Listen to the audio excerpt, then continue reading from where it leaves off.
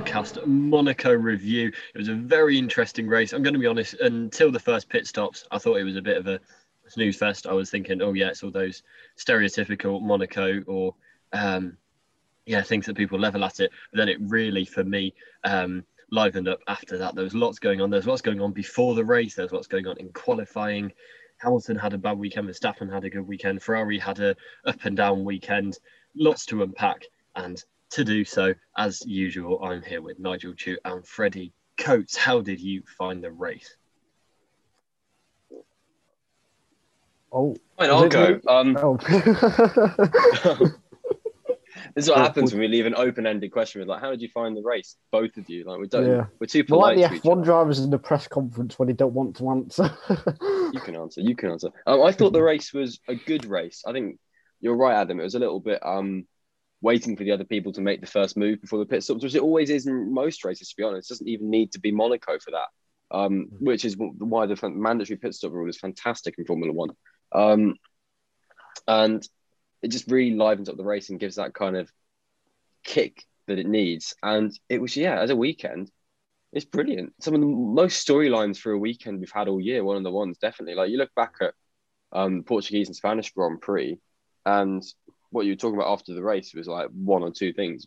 Whereas with this, there seems to be so much to mention from this weekend. It's been fantastic. It's been one of those weekends that only F1 can really throw up, which is such an oddity in the status quo that kind of really, just livens it up a lot. Yeah, I think we will look back at this as possibly a key moment in the championship. And Freddie was talking about the turning points we've already had this season. I think this is probably the biggest of the lot, possibly. Well, I guess maybe Hamilton's Imola recovery, I guess. But in terms of like the whole event, Hamilton's poor performance, Verstappen winning, I think it was, massively important in this year's title race. Yes, before the race, Nigel said he thought it was a must-win for Verstappen, or the championship was gone. Not only did he win, Hamilton finished a lowly 7th. It was brutal. It was pretty surprised. Brutal for Mercedes championship hopes. It was brutal. Yeah, and I'm, especially when it comes to Hamilton, I'm quite a glass half full person, but this was a bad weekend in kind of every level, and it was clearly getting to him in the race, kind of from when the pit strategy didn't work out onwards, or even before that. It sounded like from qualifying they had a pretty, as you say, brutal team review. But we'll focus on Verstappen first. How would you rate his weekend? Because I think he got a big stroke of luck with Leclerc pulling out. But other than that, he seemed to do everything right on race day. Well, we'll get on to whether Leclerc was lucky in a minute. But in terms of Verstappen, I think he did everything right. He kept it clean. He'd never finished on the podium at Monaco. He's had a few incidents. And he kept it out of the barriers. Thursday didn't go well. But then when the track conditions cooled on Saturday, on the day it matters most, we qualified, he and Red Bull got it right. And the gap to Perez was quite big as well. So I think, I wouldn't say he completely maximised everything, but he was near the limit. And, he ticked all the boxes, I'd say. And he managed to take full advantage of Mercedes and Hamilton's downfall. And I think he was pretty much flawless on during the race on Sunday. So I don't think he could have done much more, I'd say, in terms of his final result. You look at Max's the narrative around Max going into the weekend was driven by Lewis saying perhaps he's got into his head and that Max had stuff to prove. And the way Max responded to that was by proving he didn't have anything to prove, which I think is fantastic.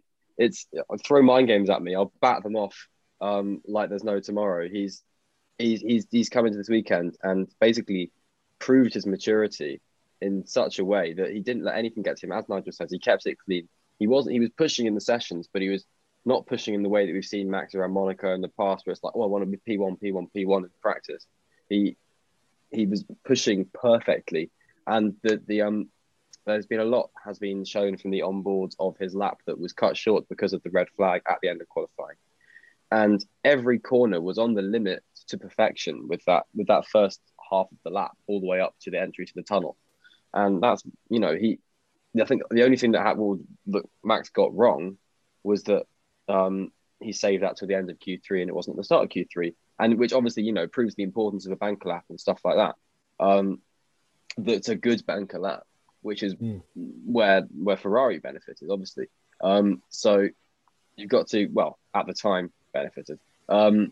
So yeah, I think Max did one of his best weekends. I think a Monaco win is always going to be sweet. You can't. It's a win in Monaco is a win in Monaco. It's they don't come better. Yeah. Yes, Adam, a win in Monaco is a win in Monaco. Yeah, and unless you actually win in France, in which case it's not. But yeah, I think it was a champion's performance from Verstappen, and like we said, it was champion's needed. Performance, eh? Well, he's a traitor to the Hamilton fan. He's a traitor. I mean, in the sense that it's those wins that you build a championship tilt off, and you're right. We've seen that from Hamilton a lot, and this was the same situation where his rival was on the ropes and he needed to take full advantage of that, and he certainly did. But we should get on to Leclerc because he should have been starting from pole, or should he? So he crashed. He was on provisional pole for qualifying, and then he crashed with like 20 seconds left or something in the session, as Verstappen and possibly Bottas were going quicker than him. Both were. Yeah. What did you make of that, Nigel? Do you want to go first? I think it's a driver error. So I think it's not deserved that he didn't start the race. Of course, it would have been fantastic, but ultimately, he's made a mistake. And he's paid a pretty heavy price of it. Well, a very heavy price. I mean, he's not starting his home race on pole. So I feel bad and I feel sad. But I wouldn't say I feel sympathetic for him because I think it is a driver error. And, you have to pay the price. It's Monaco. This is the beauty of it. You make a 10 centimetre mistake or 10 millimetres or whatever. He got it absolutely perfect on his first lap. He was unbelievably close to the barriers. And he just pushed it that little bit too much. So it's a shame. And, yeah, it's just weird. But I've read that the damage was the drive shaft, wasn't it? Not the gearbox. And that it was on the left-hand side of the car, which is not where the impact took place. So I thought I was a bit like, was it related to the accident or was it a separate issue perhaps? It'll be a weird coincidence because obviously he's just crashed. But yeah. Well, what Nigel, you're talking about why he couldn't actually do the race in the end. Yeah. And yeah, it is a bit weird that it seems like they sort of took that as red for being okay, but the whole conversation was, the hefty impact obviously didn't hit the gearbox, but it could have shooken up the gearbox and stuff like that. But they didn't seem to take that approach to the rest of the car. They seem to be so fixated on the gearbox. And it's kind of like this weekend feels a bit like 1 step forward, 3 steps back or something for Ferrari, where it's kind of like, you're good, but little inconsistencies did cost essentially the start of the race because they can rebuild the car. The crash obviously is Leclerc's fault, and that's driver error, as Nigel says. It's not bad luck. It's not his Monaco curse. Which obviously he's had bad luck in Monaco in the past, but this wasn't bad luck. It was pure driver error, and that's a shame. Oh no! Are we being too harsh, Freddie? Is that the curse? Is the curse that it curses? The curse that he can't drive around Monaco? No, because he could on his first lap of Q3 clearly. Well, yeah, exactly. So he can do it, and he made a mistake overdriving too hard because his first 2 sectors weren't actually great. That's what it was. So he turned in a bit earlier than, he might have turned in at the same time he turned in on his Q3 lap. It's just it took him longer to get there on his second Q3 lap because he was going slower. So I don't know. That's me reading into things in the wrong way. But he just turned in too early, whacked his wheel, and it's a mistake we see when you're pushing the limits in Monaco. To be fair, and he was pushing the limits, so crashed the car. I think it's dangerous to apply logic to supernatural occurrences, but we will have to wait until next year to find out the next chapter of this, and then they can make a movie out of it or a sequence like The Conjuring. I don't know, but his teammate got second. One last thing. I mean, it's just going to say it's a shame because I think had Leclerc started on pole, I think he would have had a brilliant chance at a win, even I if agree. Verstappen had a slightly faster car. Because I think you can just, as we saw with Gasly and Hamilton, the pace difference. It doesn't matter. So it's just such a shame that he didn't get the chance to try and win his home Grand Prix. And how cool would that have been? Ferrari after the season they've had and Leclerc on home soil, it would have been spectacular, but wasn't meant to be.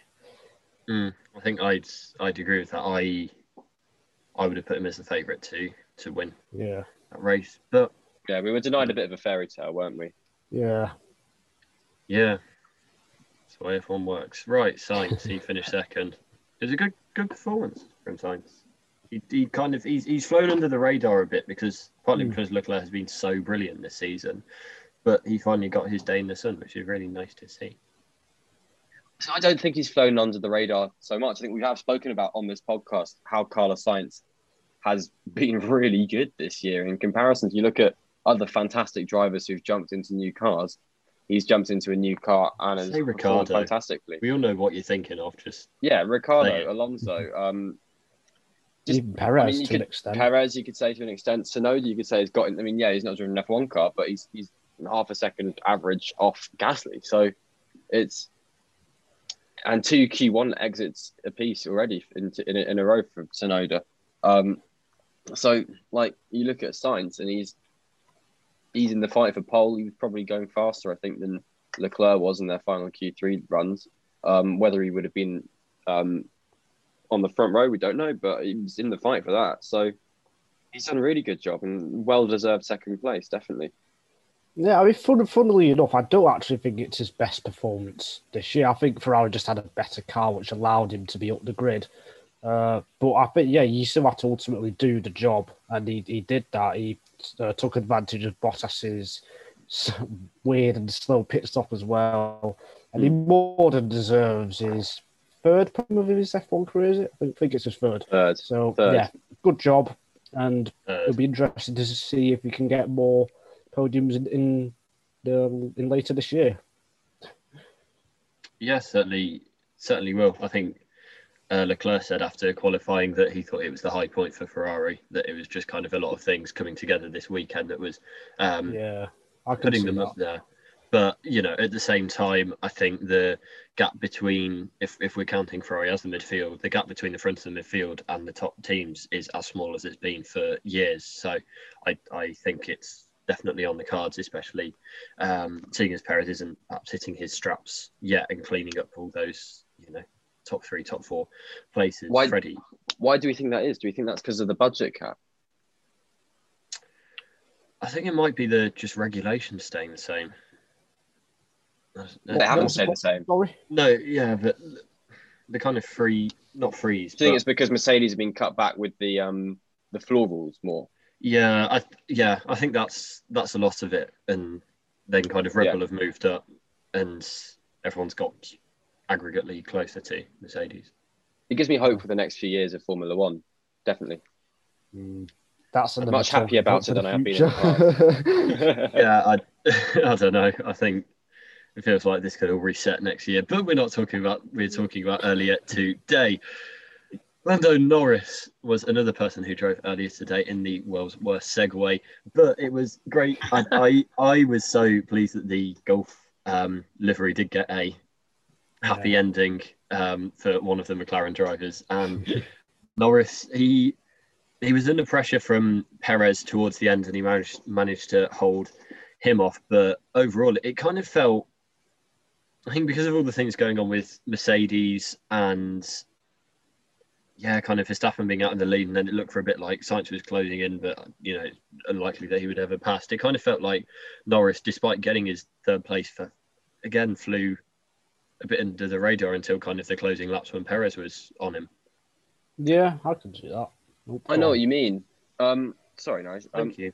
There's a bit of deja vu here. We just keep always talking about Lando Norris doing quietly good performances now because he's made it his kind of thing just to be,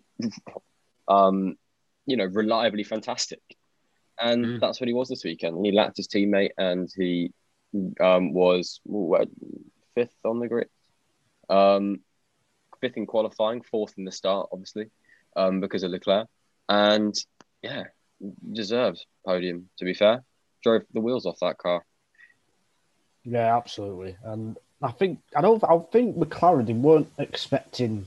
Yeah, I don't think they were expected to be anywhere near the top three because I think they think that they're better on the high speed circuits. Monaco definitely isn't one of those tracks.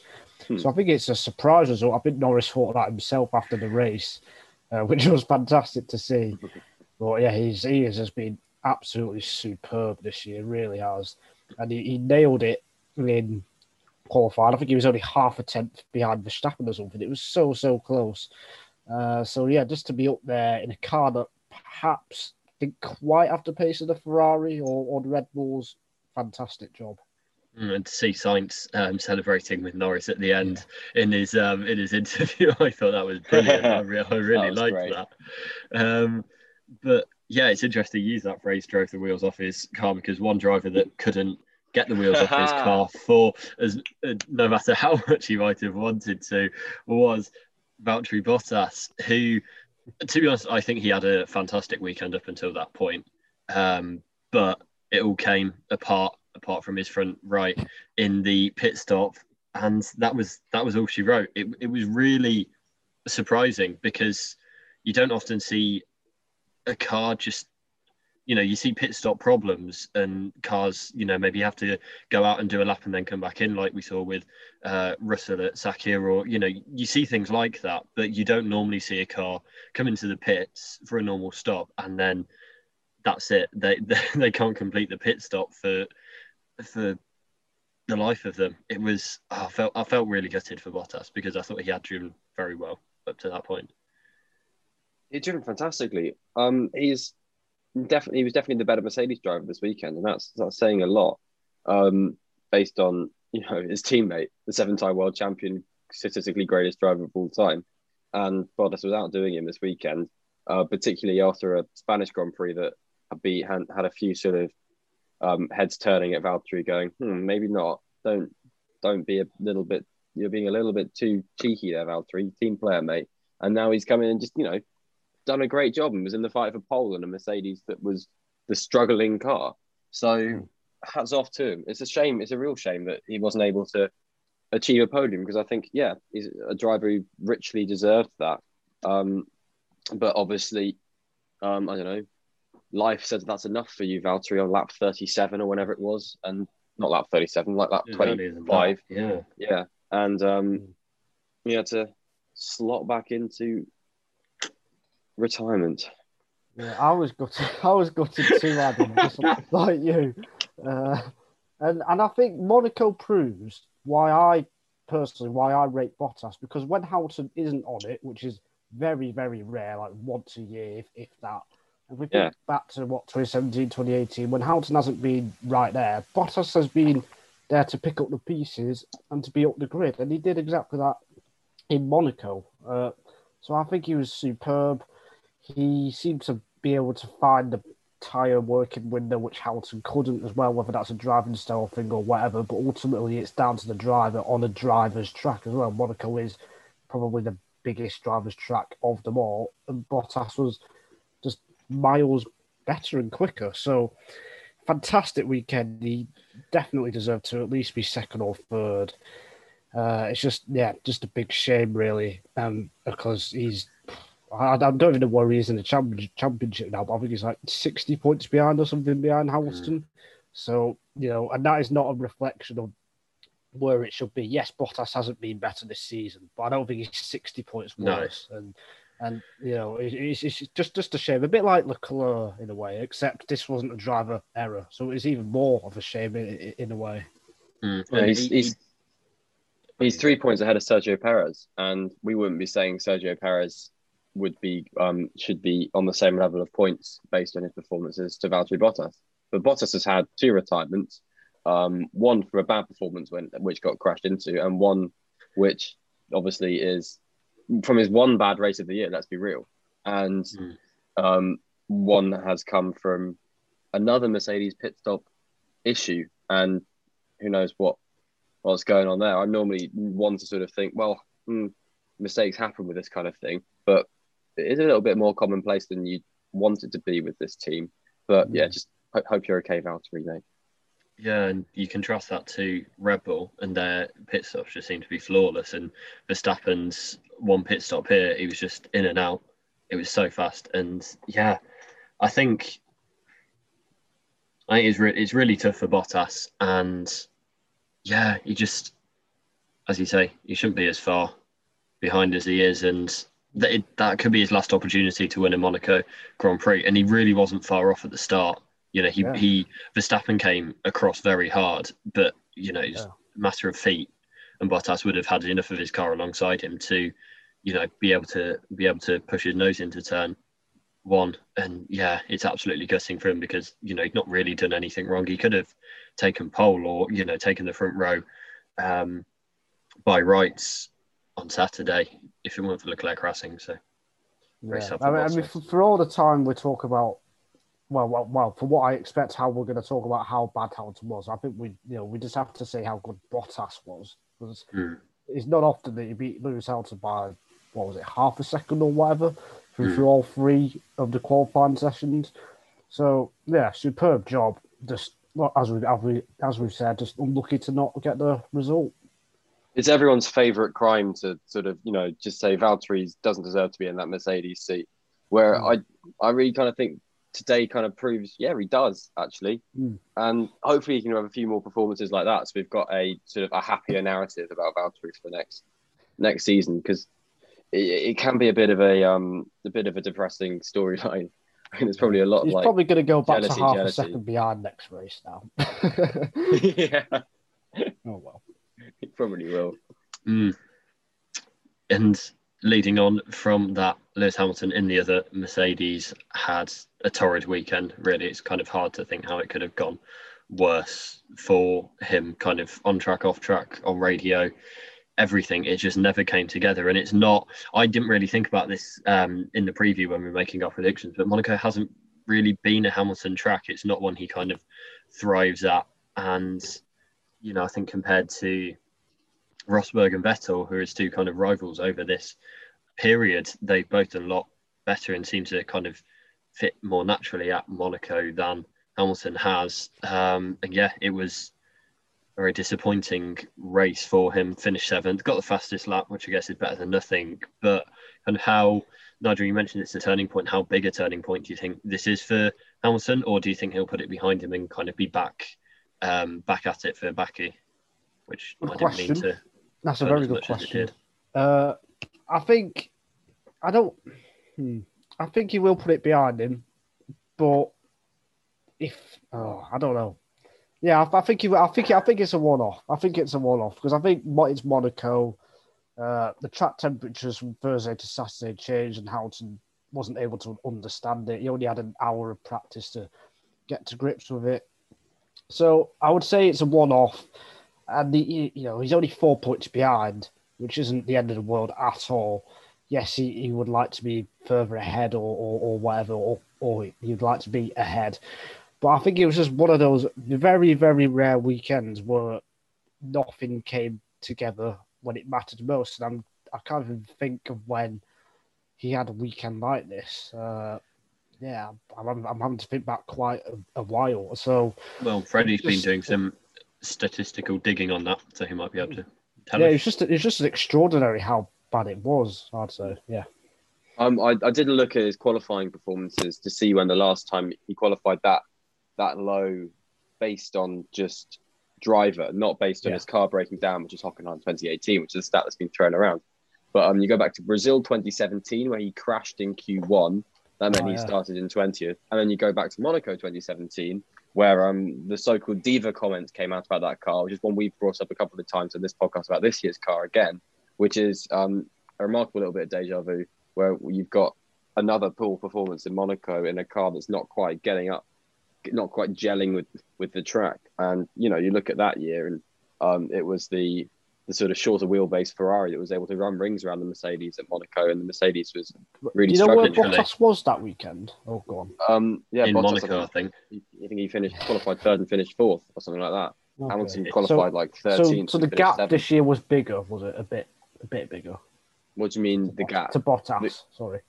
The gap to Bottas. No, it was smaller actually, I think, to 2017. Because in 2017 he didn't get out of Q2.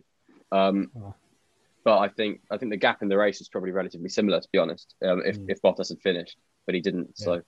So that's that's not a statistic. Well, it's 4 years ago, which says, there's been Precisely. 80 races, not 80 races. Yeah, about 80 races since then. And I think you go back to sort of, and that wasn't really an awful weekend for Lewis. The Mercedes wasn't gelling with the track, and Bottas was just able to cope with the low grip conditions much better. For an actual awful weekend for Lewis Hamilton, I don't really know. I think the only really properly bad one I can sort of think of on top of my head where he should have been up there was Singapore 2016, which is one where Rosberg just did fantastic, and just completely got into Hamilton's head that weekend. But I don't really know. It's really hard. The whole turbo hybrid era, he's been the man, and now we've got the first driver who isn't a Mercedes driver or Sebastian Vettel leading the championship since I guess since Kimi Raikkonen or something, probably in 2013. Yeah. Yeah, no, definitely. I think it's an interesting one in terms of the championship because on the one hand, it's like all of the kind of good work and marginal gains that they got over Verstappen have just gone like that in one bad weekend. And I feel, but on the flip side, I guess that's kind of why you build up a buffer, is so that when you do have a bad weekend, then, it doesn't completely torpedo you and he's still in the running, and he's still very close. And if he wins next weekend, he'll go ahead of Verstappen. So, yeah, it's not the worst position as being coming out of the weekend. But as you say, for the weekend itself, it seemed like everything went against him. And on top of that, he wasn't, at one with the car at all. He was really struggling. It's right, just the marginal gain. Excuse me. Right, because you just do not expect. No one before the weekend expects. Right, Lewis Hamilton's going to have one of his worst weekends ever. He's going to be on the fourth row of the grid. Nobody thinks that. So it's just a shock, I'd say. And if you look at the two cars who retired, they were technically in front of him. So if Leclerc and Bottas had finished the race, he would have finished the race in ninth, which is really not good, to be honest. And you can imagine him kind of being like, "Oh, good for you, Max. You're good for you. You're now 4 points ahead of me."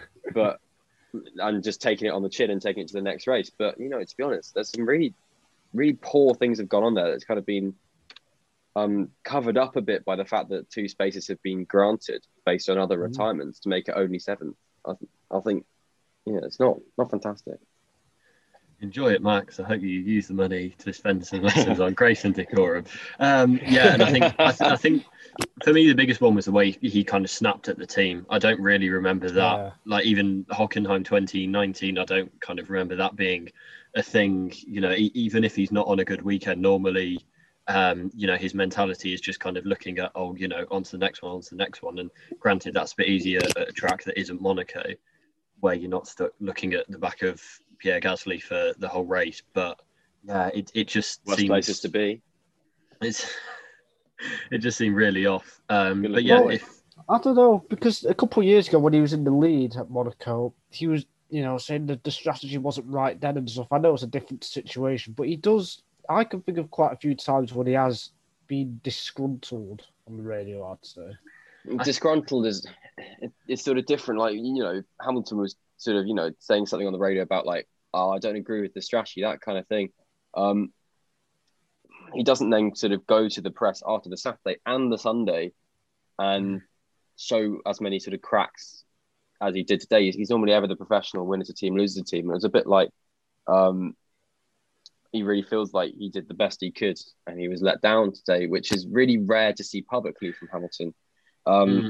Which kind of lets the team down a bit. I can imagine them feeling a bit let down by him, which is a really hard thing. But he has every right to sort of say, well, yeah, as a driver, he's one of the few drivers who has every right to sort of really back himself on his performance. And if he feels so limited, I mean, because, to be honest, most of it was the fact that he got held up behind slower cars. If there was another track, Hamilton would have come through the field. It's like, the job wasn't done in qualifying. The setup changes were done after FP3 to try to change more things as well. So we went into qualifying blind in the car. So there's lots of caveats to sort of defend Hamilton, to be fair. I don't know. It's just I kind of thought I kind of look at him and think, he keeps us behind closed doors. It did seem a little bit public dirty laundry, which you don't really get so much from him. Yeah, I think a lot of the time, kind of like you say in Monaco a few years, 2 years ago, that seems to be more of a coping mechanism for him of like, just kind of sounding it out. Yeah, or like, I don't know, not kind of victim syndrome, I guess, of like wanting, feeling like his back's against the wall and kind of needing that in his mind. Then after the race and say, oh, the team did a great job. I don't think so. I think this time he was really annoyed at the team that he was in that situation, and it wasn't kind of using like to spur him on. It was just him wanting to vent. That's my view on it. But yeah, if you're looking at, I can see that. Yeah, I think if you're looking for the next Bad Hamilton performance, Monaco 2025 will be one to pencil in. I mean, I don't know. 2025. Yeah, he was on the grid then. Then, yeah, he might have won another 4 championships. Who knows? But outside of that, Sergio Perez. Should we just take a bit of time to talk about his performance, because he was a long way back from Max in qualifying, but in the end he came. He had a decent race and came fourth. I think before the race, I was thinking how long with Perez do we kind of go before we do actually say he should be doing better? But how do you evaluate his weekend? Sort of a classic Perez weekend at Red Bull, isn't it? Yeah. Good in the race, can't hook it in the quali. And because he was good in the race, he was able to make a strategy that was... He's able to make the overcut strategy, which I said before the race would be, probably the main strategy. And that worked well for Vettel, but it worked phenomenally for Perez. Because how many places did he go up when he got clean air? 3 places. He was able to just use the pace. And it's pretty textbook, that strategy, for a faster car stuck behind slow cars. And I was kind of surprised that Hamilton pitted straight away. I was watching the race with you, Adam, and I was really surprised that Hamilton had pitted. I was expecting him to go long. No, you were sat doing crap in the corner, you're like filing your nails or something. And yeah, but yeah, well done Red Bull strategy, really good, well done. Yeah, definitely. And you have to execute that strategy as well. You can have the best strategy in the world, but as a driver, you have to perform, you have to pump out the laps. That's what Perez did. He set quite a few fastest laps of the race, I think, and he perfected it. It's just a shame his qualifying is still lacking. He definitely needs to improve that, because it's already hurt him this season. But a good Monaco, probably could have been on the podium, I think. I think the key point that went well for Perez was the fact that he was ahead of Verstappen when Verstappen pitted, because he put in those really fast laps to be able to get just ahead. And then he pulled 3 seconds while Verstappen was in his warm-up phase, and then he pitted, which meant he was able to come out way ahead of the Vettel, Gasly, Hamilton train. So that's where his pace really won him that 4th place. So yes, Perez, good strategy from Red Bull and a very good performance from him in the race to make it work. Can he continue that in Baku? We will have to see. But another team who had a good weekend and good strategy in the race was Aston Martin, who it was very surprised. And I think, like I said earlier, Vettel has gone well at Monaco in the past, and it's been quite a classic performance from him in the end to finish 5th. Well, yeah, I mean, I'll bring you another stat. When Vettel hasn't had a DNF at Monaco, he's finished 5th or above, and he's kept that trend. After having 4 pointless races. He's got 10 in Monaco after, driving really well and driving really well when it matters. It's executing the strategy, but it's also a good strategy. So well done, Aston Martin. Double points finish. Stroll did a good strategy as well, going long on the hard tyres for a very long time, using the poor pace of the Alpine to his advantage to then have them be slower than him and just push everyone back. So the Alfa Romeos and stuff slot into that gap that was ready made and finish in 8th place. Really good job. Yeah, I think I saw a stat about Vettel in Q3, that he's reached Q3 for a long stretch in Monaco. It might be that he's never not reached Q3. I can't remember. Wow. But yeah, he great start. Yeah, he goes very well there as Freddie attacks the camera. And yeah, I think the most dramatic part was when Vettel was coming out of the pits racing Gasly, and then they cut away for a replay of Stroll Don't even Stroll get me just, started on the race bouncing over director. a curb. All weekend. No, get Even in qualified, it start. was. Start. Go. It's Monaco for you, though, isn't it? It's the only race now which is done with their own Automobile Club de Monaco television production crew, and probably mostly because they can't actually ship an entire TV production crew down to Monaco in an easy way. But and they keep it set up for like the FE and the historic and stuff like that. But goodness sake, I mean, wow, he went wide at the swimming pool complex and went over the curb. Whoop-de-doo. We're having racing here, boys. Genuinely the best racing action of the race. Like, yeah, hands it was down. really good. It was some of for all. I think we all agree it was a good race. That was the best moment of it. There wasn't much action on track, wheel to wheel, and the one bit that there was, and they missed it because they were showing Stroll go straight on over a curb. To be fair, it's much more memorable now. To be honest, we're going to remember it for that stupid bit of I nearly said something else there. That stupid bit of TV direction. Whereas we would remember, oh, that was a good strategy. Whereas actually, that was a really good strategy because of, we didn't see it or whatever. So, yeah. Vettel's performance, for me, I think it's his best performance for about a year and a half. Better than any performance last year. Better than Turkey? Better than Turkey? For the whole weekend, yeah, I think so. Okay, yeah, I can get on board with that. I think Turkey, I'm not sure where he qualified, but I don't think he made Q3, I'll say that. No, I think you're right. So, yeah, I think it was just superb. It was a glimpse of the old Sebastian Vettel, the four-time world champion Sebastian Vettel, which was, fantastic to see on, as we talked about, Monaco as well, a proper driver's track. So hopefully this can give him a confidence boost, kickstart some momentum perhaps into his season, which has been pretty poor so far. And hopefully this is the one result that he needs to get his season going, because it was a great weekend, I thought.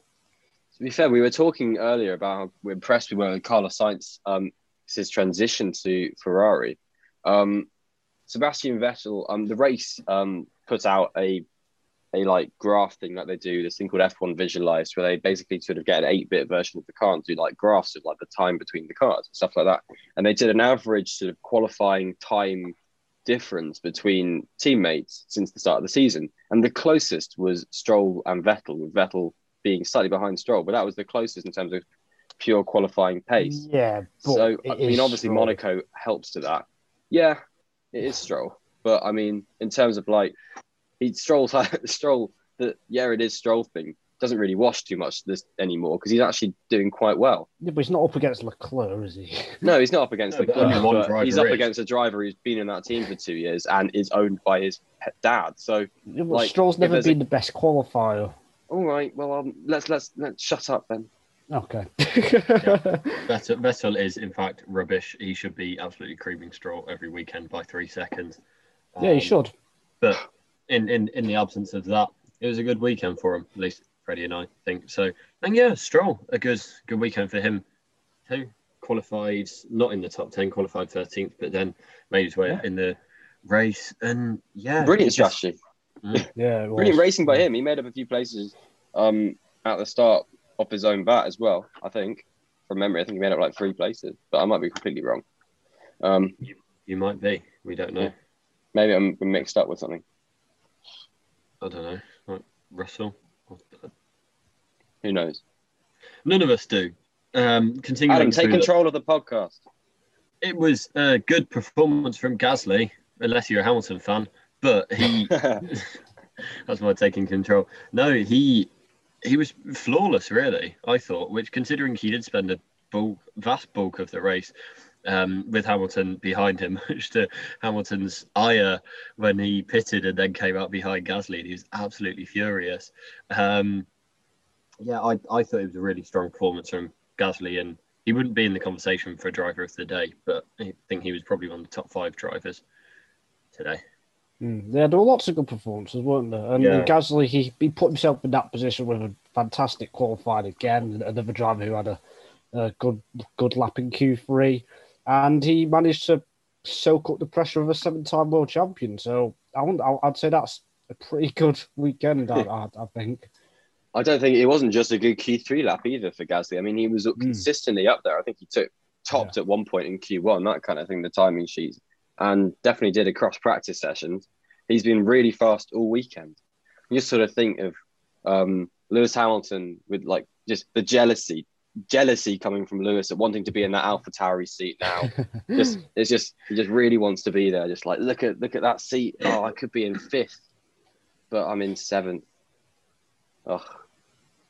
Yeah, if I were him, what a place to be. And then he's in a Mercedes, and he must just be feeling so. Well, I think it'll go even further back than that. I think he'll be looking at the decision he made in 2013 to move to Mercedes and think there was that offer on the table from Toro Rosso, and he could have taken it at the seat time. available that he could have gone to. Hamilton Verstappen 2015. Really, the end of Verstappen's career. Yeah, he would have. Yeah. Is Verstappen's career over? No, because Hamilton didn't go to Toro Rosso, and he's regretting that now. He's lying in bed. I don't know if he's asleep now, but he's thinking, damn. Right, it's 11 o'clock in Monaco. He should be in sleep. It's past his bedtime. Mm. Not that we're recording this at a certain particular point in the UK. No one knows. There's a mystique to this podcast that keeps our fans. That's why you're here, because you don't know. Mm. We actually recorded this in 2018 before this race actually happened. That's how mystical it is. Ooh. We're all in the same room as well. We're just in different corners of it with different lights on. Yeah. The architecture of this room is fantastic. Yes, it's actually a big hall. It's like the one in Harry Potter in Hogwarts, and we're just all at little corners of it. Hello. Yeah, it's got a low-hanging roof. Yeah. You see the weather. Another star of today was Antonio Giovinazzi in the pessimism stakes. We're bringing them back, and it's an optimistic pessimism stakes again because Giovinazzi has actually been good this season. Like, all jokes aside, I think he's been much improved this season, and he made it to Q3, which was a stunning performance, and he probably should have been ahead. He probably should have been 9th or 8th, but he was stuck behind Ocon, and he was within a second of Ocon for about 50 laps. Like, we looked down halfway through or whatever and was like, Giovinazzi, he's near Ocon, will we see him pass? And then like about 30 laps later, Martin Brundle goes, Giovinazzi's closer to Ocon, or he's within a second, and we're thinking, he's been there for the last hour.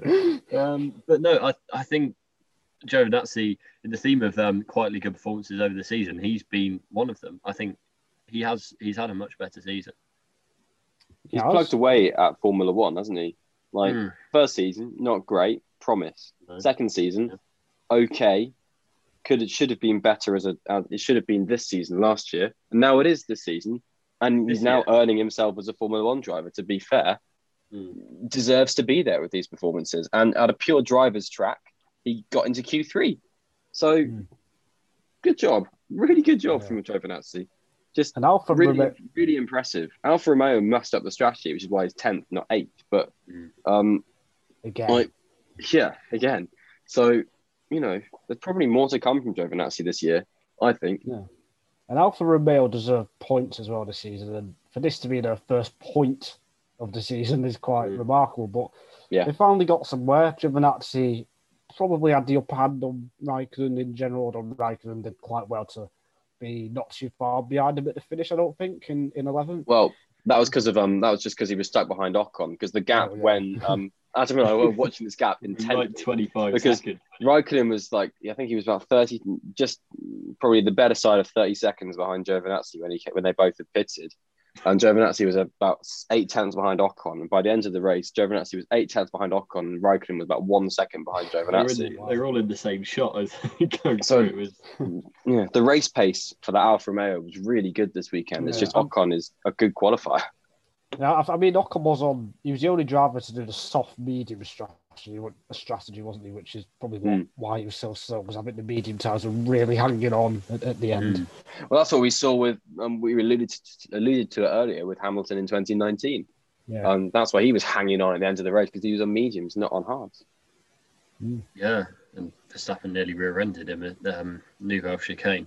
When will it be not the new chicane? We don't know. That's a discussion for another day, though. Me and Freddie have already had it while watching the race. But you mentioned Ocon there, and he was one of a few teammate pairings that had a pretty big difference over the race, over the weekend, in fact. So, yeah, between him and Alonso, then, Ocon really had the upper hand. I think it's a good finish from ninth. I know there was a strategy gamble there, but I think to finish ninth is a good performance from what they had. The first time since 2007, I think, that Alonso's been out-qualified in 3 races in a row. Wow. Gosh. That's big. Yeah. Kudos to whoever came up with that stat. What came up with? Discovered. You, wasn't found it? out that stat. I came up with it. I made it up. It's not true. Kudos to Freddie. I saw it on Twitter earlier and I thought, geez, he's had a really good run of form, Alonso, over the past 13 years for that to be the case. But and then again, you couldn't have seen that happening from Felipe Massa out qualifying over 3 races in a row. But anyway, Felipe Massa was Good good. Lord. He's in the F1 game. Oh yeah, he's an icon in the F1 game. He is.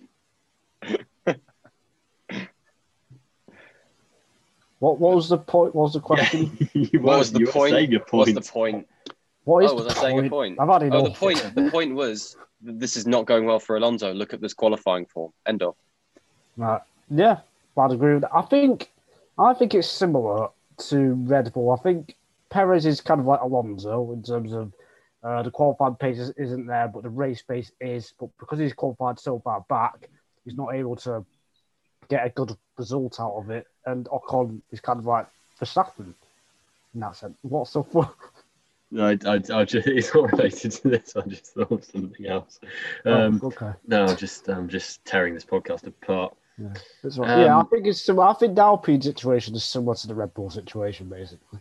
Very interesting. F1 cars are hard to drive. Yes, That's the situation. Understatement When of the year. we've driven F1 cars, we found them hard to drive as well. So Tell that to the solidarity. people who comment under the BBC Sports Personality of the Year every single year, saying it's just driving round circles. Yeah, It's- is it you, Ronnie O'Sullivan? Oh no! It is also driving around in circles. Not just driving around in circles, but it is. Largely. Well, on that note, remember to watch the Indy 500 next week. Scott Oh, Dixon yeah. taking a fantastic pole position, just does it just because he's Thanks for the fantastic. spoiler. I've not watched it yet, Freddie. Well, what did you? I didn't know you were going to re-watch it. It's a bloody 3-day qualifying. Yeah, but I've not seen today's when they do the 1-lap shootout.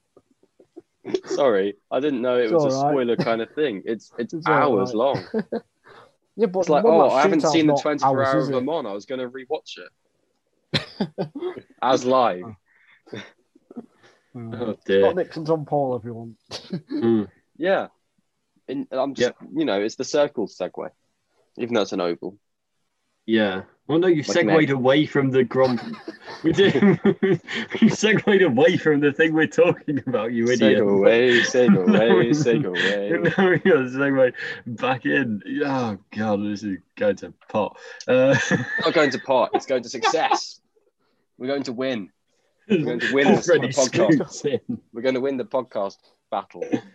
Come on, it's like an a cappella battle or a rap Ricardo, battle. let's talk about Ricardo. We Yeah, didn't talk let's about talk about Ricardo's not Ricardo. Ricardo's not going to win the battle because he was lapped What? by his teammate.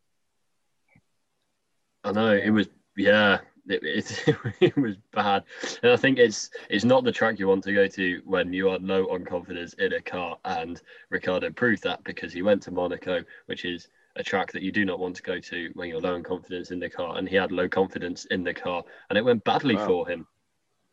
I'll tell you what, I think the worst thing is, after qualifying, he said, when I crossed the line, I thought it was a good lap, yet he was half Yes. a second behind or whatever.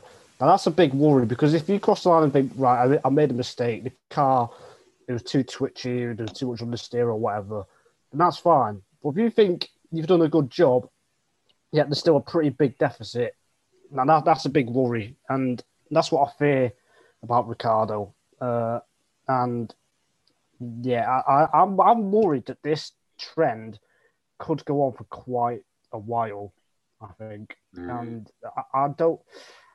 Yes, of course, it only takes one race to turn things around. But from what I've seen, I don't see it happening anytime soon. It is a bit sour. It's a bit like, I don't really. I know what you mean about it. It feeling like it's not going to go away, and it's like, why is it different? Because why isn't he able to get to grips with this? And it doesn't. I don't know. It seems to not make, from what he was saying after qualifying, it doesn't make sense to him, and that's really worrying after 5 races. The first time he drove that car was nearly 3 months ago now, because so 2.5 at least. So it's not really. I'm not very comfortable with the way this 3-year career is going. We are only into race 5 of 23 this year, and judging on that, I'll be, even if he does complete a 3-year contract, that's nearly 70 races. So 69 races, just say it. There we go. 69 races. Like, I decided not to do the maths because I knew I couldn't. Even though it's the easiest math in the world, and I feel stupid. But yeah, hopefully something does. It feels weird to sort of say something needs to click. It doesn't feel like something needs to click. It feels like it's going to be super gradual, really, because he's running a similar setup to Norris. He is just not driving the car in the same way. That seems to be it. It's just, I don't know. Lando's not going to tell him his driving style. I mean, he said that, and there was a Sky Sports interview they did with Daniel, which they played before the race. And he said Carlos came over to him, Carlos Sainz, who's in the seat last year, and said, "What do you think? Weird, huh?" He's like, "Yeah, thanks, mate." Which, touch of regret there, Daniel. Anyway, I think he's performing where the Alpine is, but he's doing it in a better car. So I mean, he's no different to if he was. Car. A podium capable car, 2-time podium capable car. And regarding your previous point, I think there's nothing worse than watching a journalism student trying to do maths, or being a journalism student trying to do maths, because neither ever look or feel good. I did A-level maths. Yeah, and you tried to do it and you couldn't do it. It was awful to watch. Yeah, exactly. I watched it all. It was rubbish. Yeah, he recorded it, watched it live. No spoilers. I nearly didn't do the exams. I was that bad. Anyway. Oh, wow. What did you do, like coursework instead? Maths we'll coursework. talk about it on a special podcast. So I've written out my times tables. Maths coursework. What's the is it Da Vinci spiral? It's probably not, but the spiral, the Fibonacci sequence where you put all the squares together, and then if you draw a spiral going around, it's arty. It is a thing. That's art, mate. No, but it's also maths, because it's it's 1 and 1 and then 2 and then syndication. It's got squares that get bigger, but it's on the Fibonacci sequence. But then if you draw a spiral around it, then it's makes Mona Lisa. I can't remember. Adam, take control of this podcast. I was, but in an artsy way, in a mathsy way. Yeah, what's the segue now? What like you say, he's like you say, he's not. Yeah, being in the. He's in the McLaren, and it's not like Alpine. Spiral. If it's not like Alpine are where Ferrari are. If that was the case, that would be bad. That he's stepped out of this, podium team that he was very comfortable in to McLaren. It's, he wouldn't really be doing much better. So at least he's got a higher ceiling in McLaren if he can get it together. But for the moment, that's not happening. And someone else who has struggled over the past few races as well, albeit for maybe different reasons, is Yuki Tsunoda, who finished 16th today. And it's really sad. I want him to do well, but he's just not at the moment. Yeah, it's expected for me because he's never been to Monaco before, and it's probably the toughest track to learn, especially with the limited practice this year. So I kind of expected him not to do too well at Monaco, but Azerbaijan's going to be the same because I don't think he's ever raced there either. So he could be in for a couple of tricky weekends. Adam's nodding, shaking his head. No, it was to the point about Azerbaijan. So that's just me. I was just thinking. Yeah, I'm pretty sure he's never raced there because last year he didn't go, did he? So, no. Did he race in F3? I don't think F3 went to Baku. Been there. Yeah, that would be mad. 30 cars going into the cars. 30 cars wide. But yeah, I think. Raghunathan Sorry, carry on. Oh yeah, I think- that's not a good memory. I think Sonoda, where he can start to show his form, show his talent, is probably the double header in Austria, where obviously it's a familiar track, short track. I think that's where he can start to come back. Long a bit. way away. I know it's a long time away. Actually, I don't think. it's only I 2 don't- races away. Yeah, it's Azerbaijan and France, isn't it? But I don't see him getting too much closer than he's been in the last few races. Yeah, I think that's right. It seems weird because he came out of the blocks well. I think it was kind of skewed, I think, by the AlphaTauri being so good at Bahrain and at the start of the season. Really, kind of probably skewed it all a bit and made it because Gasly obviously threw away a massive result there at the start, but in a way, so did Yuki, and he got 2 points, and I think that's probably flattered our expectations of him in Formula One for the next 4 races because 2 consecutive Q1 exits, consistently sort of mid-teens really for the other 2 races. So his Imola weekend wasn't great, was it? So No, it's a bit. I think I don't know. I think you're right, Nigel. I think just wait for sort of tracks he's familiar at, Yeah. tracks and really Just dial keep in it on. clean. Yeah, keep it clean. Keep it clean. Try And not that's to try not to let it get to your head, and just remember that he is super young. He has been thrown straight into the deep end. I still think it's the right thing that he is in F1. I just think if he can deal with it, he'll become a much more complete racer by the end of the summer, by the end of the season, I think. Yeah, I agree. And I think, I was saying to Freddie, and I've not done winners and losers for the last 2 races because of uni work, but I'd kind of put him in losers a lot because it feels like his expectations were so elevated by his Bahrain performance. Whereas if he'd not had a good race in Bahrain, that probably wouldn't be the case. You'd just think, oh, he's still, he's still struggling to adapt to the car, but it wouldn't really be standout that he's having bad races. Whereas, I think while it was obviously great that he had such a good start to his F1 career, it's kind of, changed the narrative around him. But I think it's right to look to those 2 races as where he can come on a bit, and we know he's a good driver and we know he can drive the car well because he's shown that already this season and previously. So just need to keep putting away, and I think he will get there. I have literally nothing to say on Williams or Haas. Do either of you want to touch on them? We should touch on Williams' 750th Grand Prix, which is, it's a great, second most experienced team on the grid. I think they're third after McLaren and Ferrari. And good on them for 750 Grand Prix. Shame it's not, a great Grand Prix comparatively to their earlier days. But they're still the team that's won the second most of Constructors' Championships in the history of Formula One. And they finished 14th and 15th. 14th and 15th is actually all right, to be honest. Only 2 retirements. And then you've got 2 Haas cars. And 2 Haas cars. Sonoda. So they're ahead of Sonoda. It's not great. Hey, 750. At least you Happy tried, birthday, Freddie. At Williams. least you tried. Yeah, I tried. They've been doing some really nice stuff on their social. They've been really talking about lots of team members, sort of saying, "Oh, this is race like 214 for me," that kind of thing. And what's your favourite Williams moment? And there's some really, really nice stuff that's come out of the Williams social media in the past few weeks. So it's really heartwarming stuff. And if you really that sort of family team that Williams is, it's really nice. So if you see anything of that, give it a look. They're really nice little videos, just minute-long videos. Nigel, have you got the bar's been set? Have you got a similar amount of optimism to pour onto either Williams or Haas?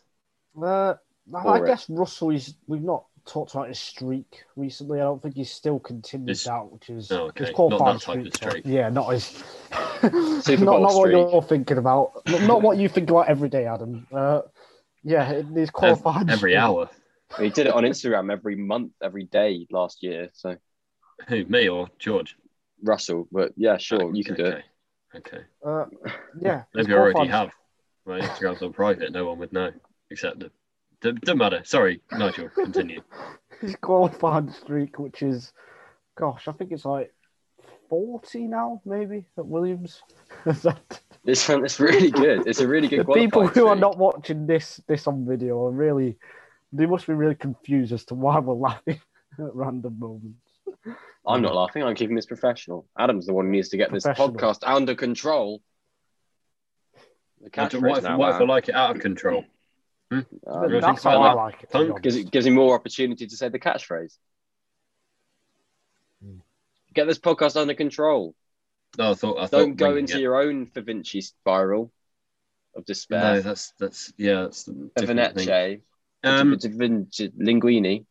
Okay, well, if that's done for the run through, I've got one more piece of news, which is Nannini's run at winning the F2 and F3 championships in the same season is indeed at an end. He has pulled out of F2 to concentrate on. He might make a F3. comeback. You never know. He might do. Jack Aitken, who's replaced him at the last minute, has only contracted to Monaco and Baku. I think the sponsors are kind of thinking this is a bit expensive, which is fair enough. But yes, every night I now light a candle in memory of the split season. But anyway, It's been a tough year between that and Clement Novelak becoming French. It's been tough. But, it's been hard. hmm. On F2, we should Sorry, I also can't take give. this seriously. Go on. We'll take No this one seriously can. because I'm going to talk about your favourite driver. On F2, we should talk about Théo Pourchaire, 17 years old, dominating pole position, Isn't it dominating the Christian feature Lundgaard? race. Nigel's favourite driver. Not anymore, Oh, mate. he also Not likes Théo anymore. Pourchaire. Wait, is it not? Um, What? How come? I hate you. I hate you. Oh, that needs to be clipped. if you don't know about Christian Lundgaard, that's probably better for you. But yeah, Théo Pourchaire, not old enough to have a driver's license around Monaco, but rinsed everyone else on those streets in the qualifying and feature race. So good job, Théo. Good job. Absolutely. Tip And it's my only hat. second event as well, which is even more remarkable. And has he ever raced at Monaco before? I don't think he has. I don't know. He No, might have done probably like not. a Formula Renault or something. I'm not sure. Possibly. No. But even if he's only raced there once or twice, or he's never raced, well, that's even more impressive. Wow. So yeah, I just hope he can continue that kind of form. Really, still don't like the F2 format. It's all right, but I still don't like it. But I hope Porsche can deliver the goods, and it'll be interesting to see would any F1 team be willing to get a driver that young. But yeah, it's still very early stages of the season, of course. He's in the Sauber Academy, isn't he? Yeah, he is. Yeah. Yeah, Sauber. So he is back. Yeah, no, I think there's options open to him, I'd imagine, and you know he has got the luxury of being very young, and you know he can take a second season in F2. He's got the backing, and you know still Maybe he Yeah, won't it's need to okay. take a second season in F2. maybe he won't. Maybe he'll win, and he won't be able to take a second season in F2. Good point. Yeah, I mean, we saw with Schwartzman as well last year. He in Hungary, he was brilliant. So I'm a little bit wary that Porsche doesn't goes down the same route. You know, he performs well early on, but then drops away a bit like Schwartzman, who's not having a great season himself this year. Right. So I'm just a bit wary that the success hasn't come too early and stuff like that, and whether Porsche can continue his great form. We've had some good rookies. You've got Liam Lawson and Oscar Piastri, who've consistently been up front as well. So Yeah. good field at the front. It is, yeah. Yeah, definitely. Schwartzman's had some bad luck as well, and I think I don't know. It feels weird, like this format. I think it exceeded expectations the first weekend, but I don't know for this. It just feels strange. Like the It's people, Monaco. two-thirds of the races, the people fighting at the front aren't the best. Kind of in theory, it's like That's what I don't like. it It's just the feels same in strange. Bahrain. The theory is that only one race the people fighting at the front aren't the best because the people who qualify in 10th, qualifying first even, would then be 10th and then would be first for the next sprint race for the second reverse, which is the theory of two races are then, those who qualify and one is a reverse, really. But like it goes against racing driver logic. So you're always going to have the best drivers fighting through for two races. And I know the party line at back when GP2 was rolled out was it supposed to teach racecraft in a fast car? Like, go away. No, it's not. Yeah. It's just an excuse to have a reverse grid. But And explaining who to a knows? casual fan as well, Porsche qualifies on pole, but then he's not on pole for the first 2 races, and you have to Yeah. wait 3 days till Sunday. That just Yeah. doesn't make any sense to me, and I really don't like that. Casual There's not fan. many other things what to do. Never to do heard of a before casual fan, F2. Why would they want a casual fan? It's ridiculous. In fairness, yeah, it's not really the most casual of sports to spectate. But yeah, I Well, you think of Formula One, everyone knows what Formula One. You think Formula Two. If you're really casual, know nothing about it, you think, oh, that's just Division Two, that kind of thing. So you kind of would be, you would expect it to be like a really, really high quality racing series. And if they're messing around with where cars are for the majority of the weekend and not sort of explaining it that easily, then and you're like, oh well, why is the guy who's best not being the best? Then it's kind of like it is a bit complicated. But you don't get the same kind of tribalistic fan bases that you do in, like, I don't know, the Championship or college football or You're right. whatever. Like, you know, if you just had like a really passionate like pocket of Chiroux supporters that would just like turn out every race and just like say you and I virtually suck every single race, like, you know, that'd be good. But you don't Well, you don't have that. there was a massive, like the equivalent of those Ferrari flags you get at Monza. There was a massive Teo Porcher flag in the grandstands. He's got fans, and he's only 17. Poor lad. It's going to go to his head, like it went to mine. Ha ha ha ha ha. Oh no, Thready's 37. Right. Drivers of the day. What are we saying? Because there's a few options Of the day, not the weekend. of the day. Okay. So not Leclerc. Probably Vettel. I'd have to edge it to Vettel, I'd say. I think Just. he'd be in my considerations. I think I voted for Norris because UK did so poor at Eurovision that I felt like we need to pick me up in some public voting. But I think Verstappen, like, people don't vote the race winner driver of the day enough. That's the easy option every time, though, isn't it? I guess. It's the easy No, it's option because he not. had the race. He had the race under control. I was It going to is. say Verstappen as well. I think the race is very. The under driver of control. the day for every race this year has been the race winner. But Can't no argue one, with that. Well, then it is. Then cool. Let's move on. Next question, Adam. no, there is no next question. No. Unless Cool. there's I'd any- Right. you- say unless- Perez, you can make an argument as well. You can make an argument for they had good moments in the race. Mm. I'd say with Perez. I think. I mean, he moved up. Yeah, I mean, five there wasn't place, anything wrong. 4 or 5 There wasn't place. anything wrong with the race. I think it was just the level of control Verstappen had over this race was brilliant. I think. I think that the fact that it was such a good race, despite the fact that there's basically no battle for the lead, kind of says a lot. I don't Just one think more. it's his best race this season, though, I'd say. I don't think That's why it's of the day, mate. No, yeah, it's of the day rather than Yeah. driver related to the season. If it was that, then it'd definitely be Vettel. What? Just quickly, what would you rate the Monaco Grand Prix out of 13? Oh, that's an interesting number. If it's out of 13, I'll give it a 7. Only Yeah, a 7. 7. Yeah, 7. You say I think it's it had patches. just Just had patches that weren't the best, but patches that were. I thought it 2 was years good. ago was I thought it was better. good. 2018 was better. This was probably similar to 2017 levels, I'd say. It had really interesting moments. It's saved by the storylines, if that makes sense, not by the race, if that makes sense. I think it Yeah. makes sense. Makes sense to me. I'll give it a 9. Cool, nice. So there we go. But yeah, I am very happy now that our uni coursework is over. So yeah, I'm feeling very good. How are you? You both feeling good? Yeah, my coursework isn't over, but No, it's not. but yeah, I'm very good, and I'm looking forward to editing this podcast. So am I. Looking You're not forward going to edit you editing it. Yeah. I'm looking forward to you editing it. Nigel, anything to add? Not really, Adam. Well, thank you for listening and goodbye.